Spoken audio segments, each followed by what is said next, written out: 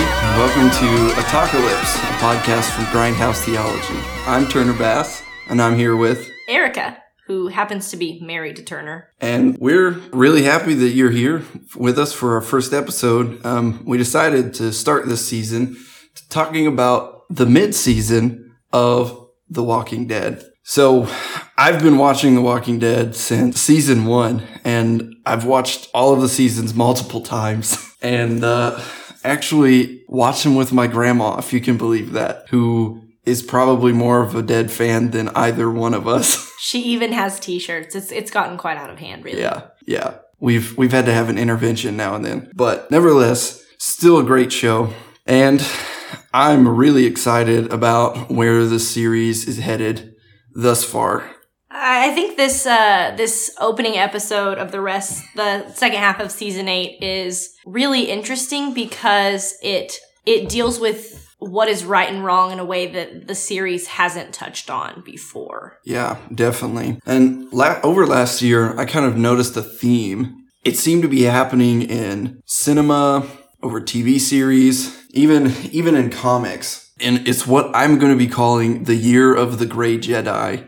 And this is where I kind of reveal that I'm a huge Star Wars fan, but I think this is a great way to characterize the theme of last year. And a Gray Jedi, if you're not familiar with the term, is a type of Jedi that is in the balance between the light and dark side of the Force, where the light side is focused on harmony and peace, as well as discipline, and the dark side is focusing on passion and power and pain and fear. The Gray Jedi skirts the line between the two of them, finding some kind of balance. So you're saying that in literature and film, we're kind of blurring the lines between the good and the bad guys, right? Yeah. So what would be the way that you would look at the last part of this season up to now? I mean, what you're saying is correct.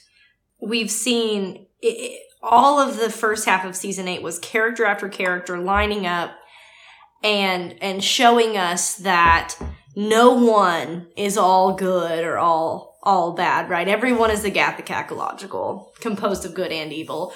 We see that even in Eugene, right, who defected an entire season ago, and yet he is setting up in the last episode of the first half of season 8. We see him, oh, look, I've dropped the keys to a car that's exactly where there's no guard right now. I don't know why I did that. Like, I'm just doing this because I can sleep it tonight, you know?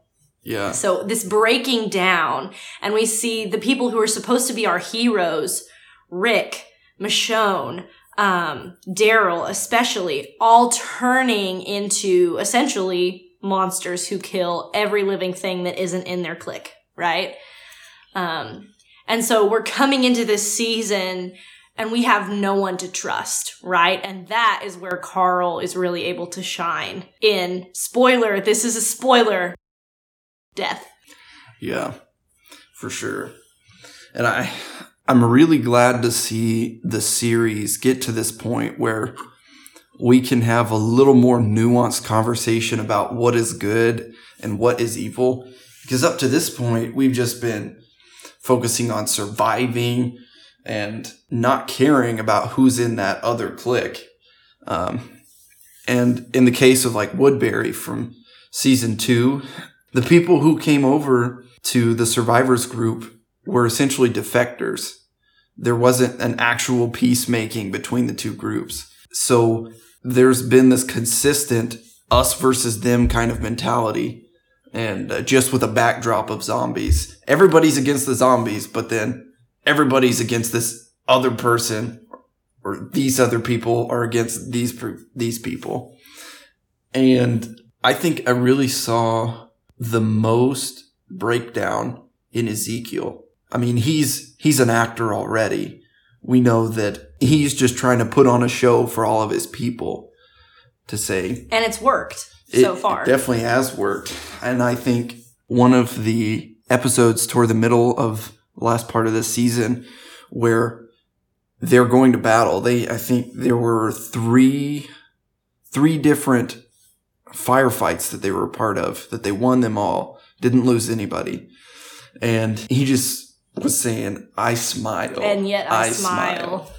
Right up until the point, that's when his entire group gets raised, right? Yeah. Well, and you see him breaking right before that, after they'd ambushed and slaughtered the whole team, save for the people who were staked out in the warehouse, the whole team, whole of Gavin's team. And he's looking around at the slaughter. And though they won, they didn't lose anybody. He's starting to see that they're becoming exactly what they're trying to destroy. Yeah. And I think, too, so like Morgan and Carl in this episode, not Carl, Morgan and Carol.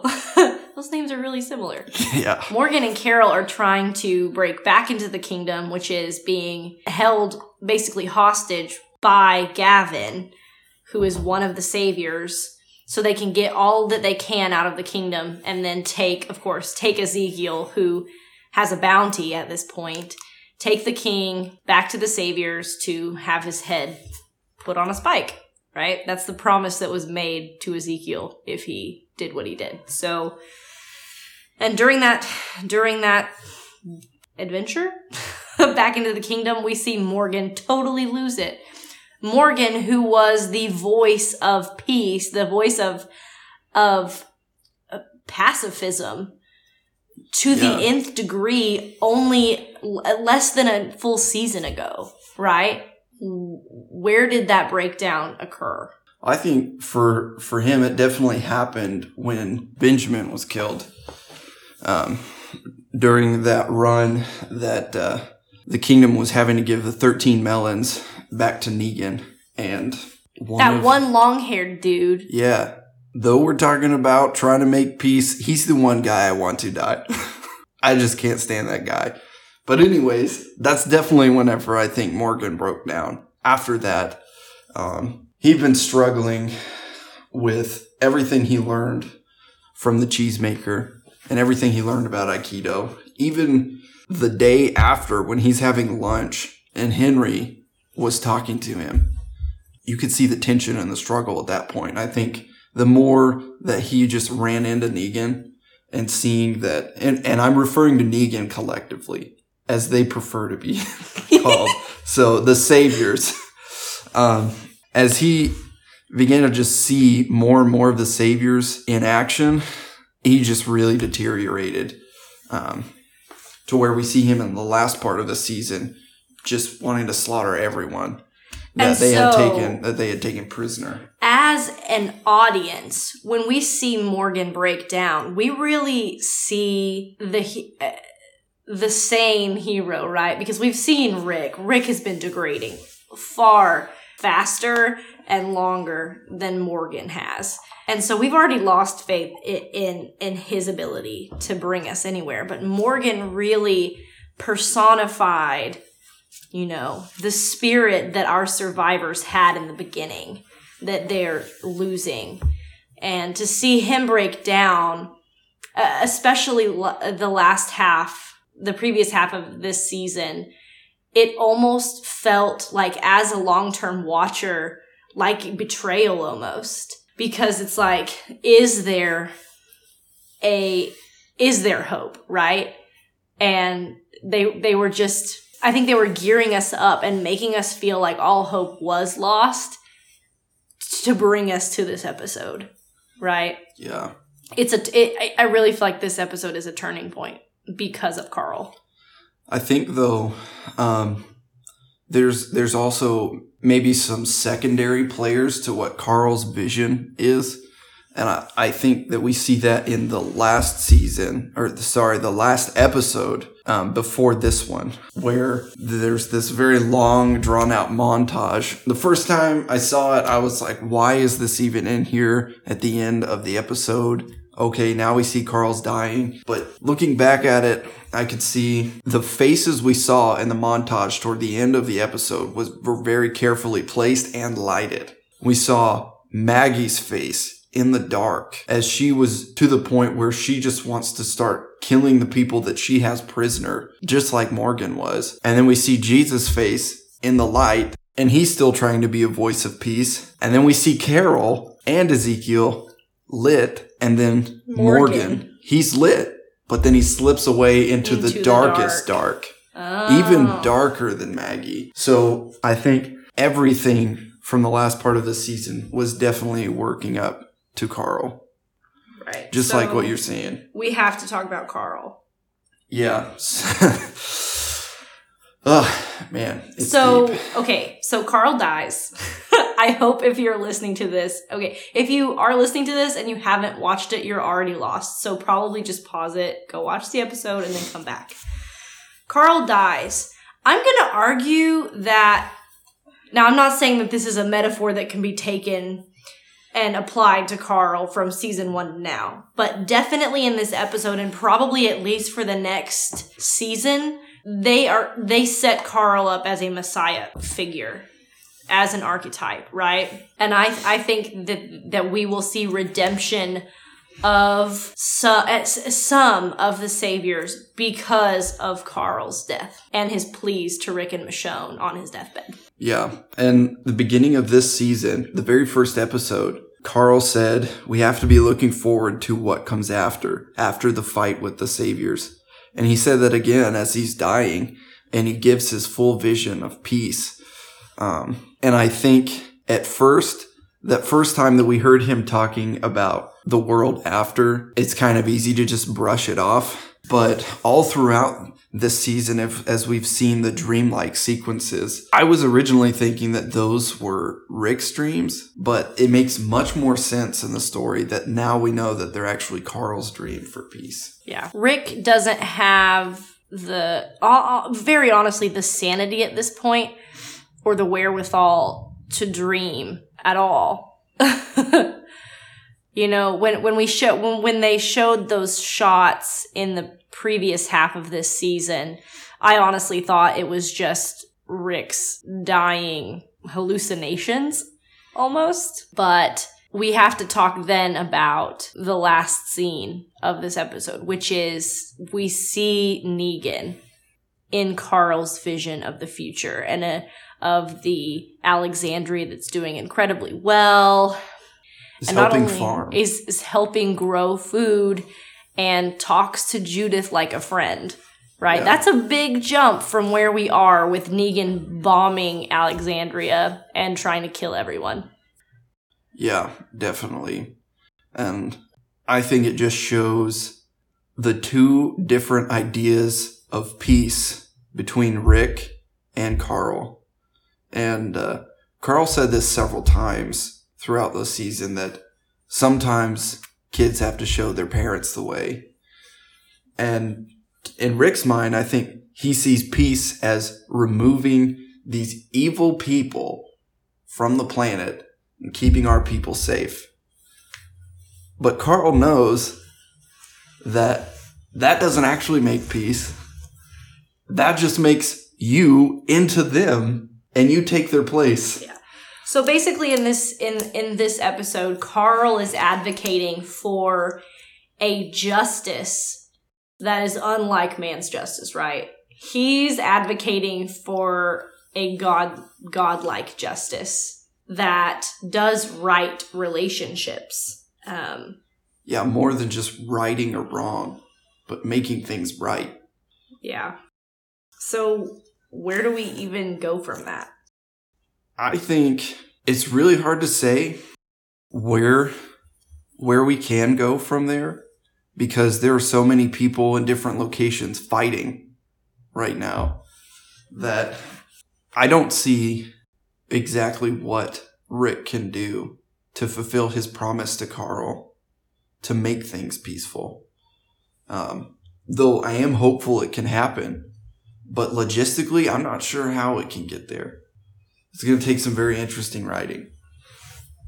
Yeah. So basically, it's up to Rick and Michonne at this point to evangelize, essentially, to spread word of Carl's hope for them.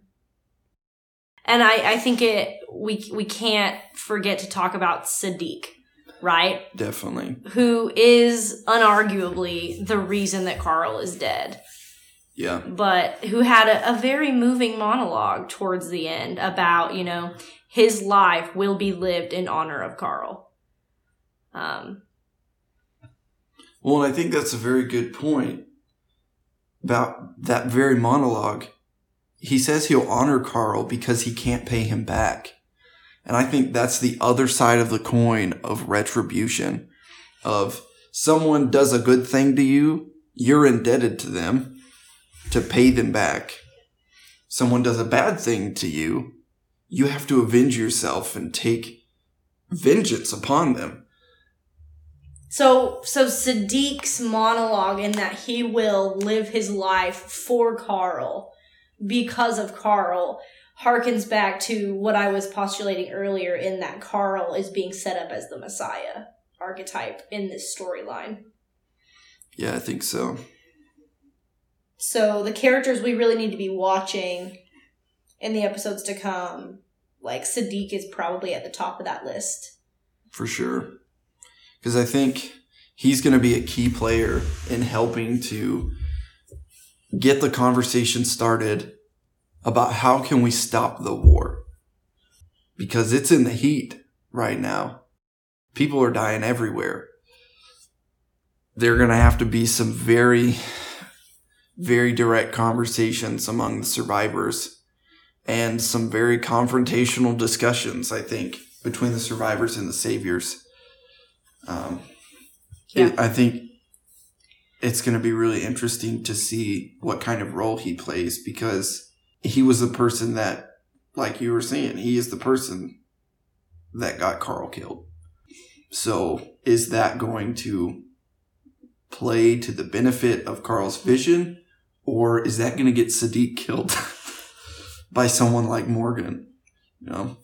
Yeah. We haven't talked about Gavin's death. Yeah, that's another important right.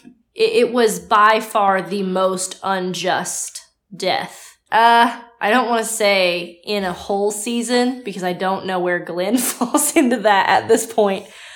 But it was by far the most unjust death of the episode, right? He was cowering, begging for his life at that point. And I think, even though Morgan didn't end up killing him, even though Henry did, well, first of all, it was from behind, which is always imagery of unfair, right? You're not supposed to kill someone from behind their back. That is not honorable. And with the stick, right, that Morgan trained him on. That was meant to be for peaceful. That was meant for, yeah, exactly. Here's the other thing. It's not off topic, but the way that Ezekiel reacted to that was interesting because I expected from his character and the way that they've developed him to be very rebuking, rebutative. There's a word for that. Retributive. No, but I expected him to scold Henry, right? And instead, he just said, like, it'll be okay. I don't know if that was poor writing or, like, they just didn't have time to flesh that out or if they're trying to slowly and subtly show us that the king is also sort of losing it. I think that was Ezekiel seeing a young boy entering into the world of people that have killed other people and knowing that he's probably going to be a little messed up about it. Yeah. And honestly, like, Ezekiel just entered that world an episode ago, right? Like, not even 48 hours from the timeline that we were watching this Sunday. Mm-hmm. So how can we expect him to have a well thought out, enter into that conversation? So, I mean, I think that's a good point. It may be, this could be reading too much into it, but maybe implicitly it says that there is damage done to the person who does the violence as well, that it's not just a one-way thing. And Yeah. they didn't really go into detail about that. But I think Ezekiel's approach was more from understanding.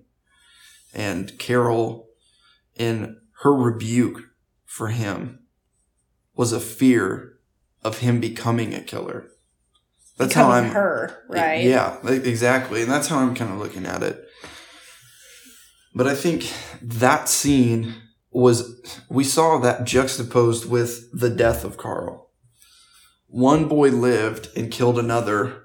One boy died and was to trying save them all. Sure. He wants to. Yeah, maybe in his vision, he wants to save everyone through a peaceful resolution. But not only is it juxtaposed with Carl's death, it's also even more closely juxtaposed with Carl's story of regret to Rick. That the boy that he killed in the forest when they were still at the prison in season 4? Season 4. Pretty sure it was season 4. He kills the boy who was laying down his gun, right? Which is essentially what Gavin was doing. And Henry killed him as well. A young boy, probably about the same age as what Carl was at that time. Yeah, very stark contrast, because Carl said, I didn't have to. I just did it. But then Henry says, I had to. And there you see the tension between the two viewpoints of we kill people because we have to.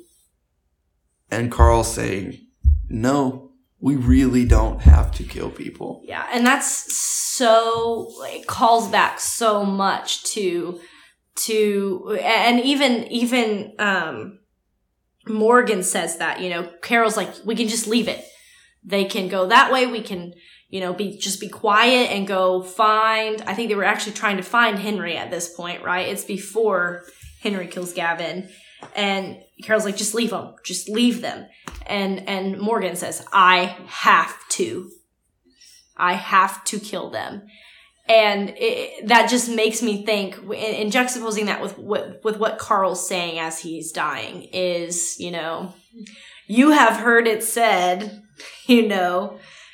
but now I tell you, in the words of not the Walking Dead Jesus, but Jesus Christ, Yeah. Very poignant. Yeah, for sure. And that's why I think his dream is prophetic in the sense that it is maybe not going to happen exactly like that, not foretelling what things are going to be like, but telling of a way the world should be in the midst of all this violence and confusion, giving an alternative for living in a world like that, for just living in the world. Yeah. And I think that could even apply today, where we don't have to make enemies. Granted, it's going to be really hard to not have enemies, but we don't have to.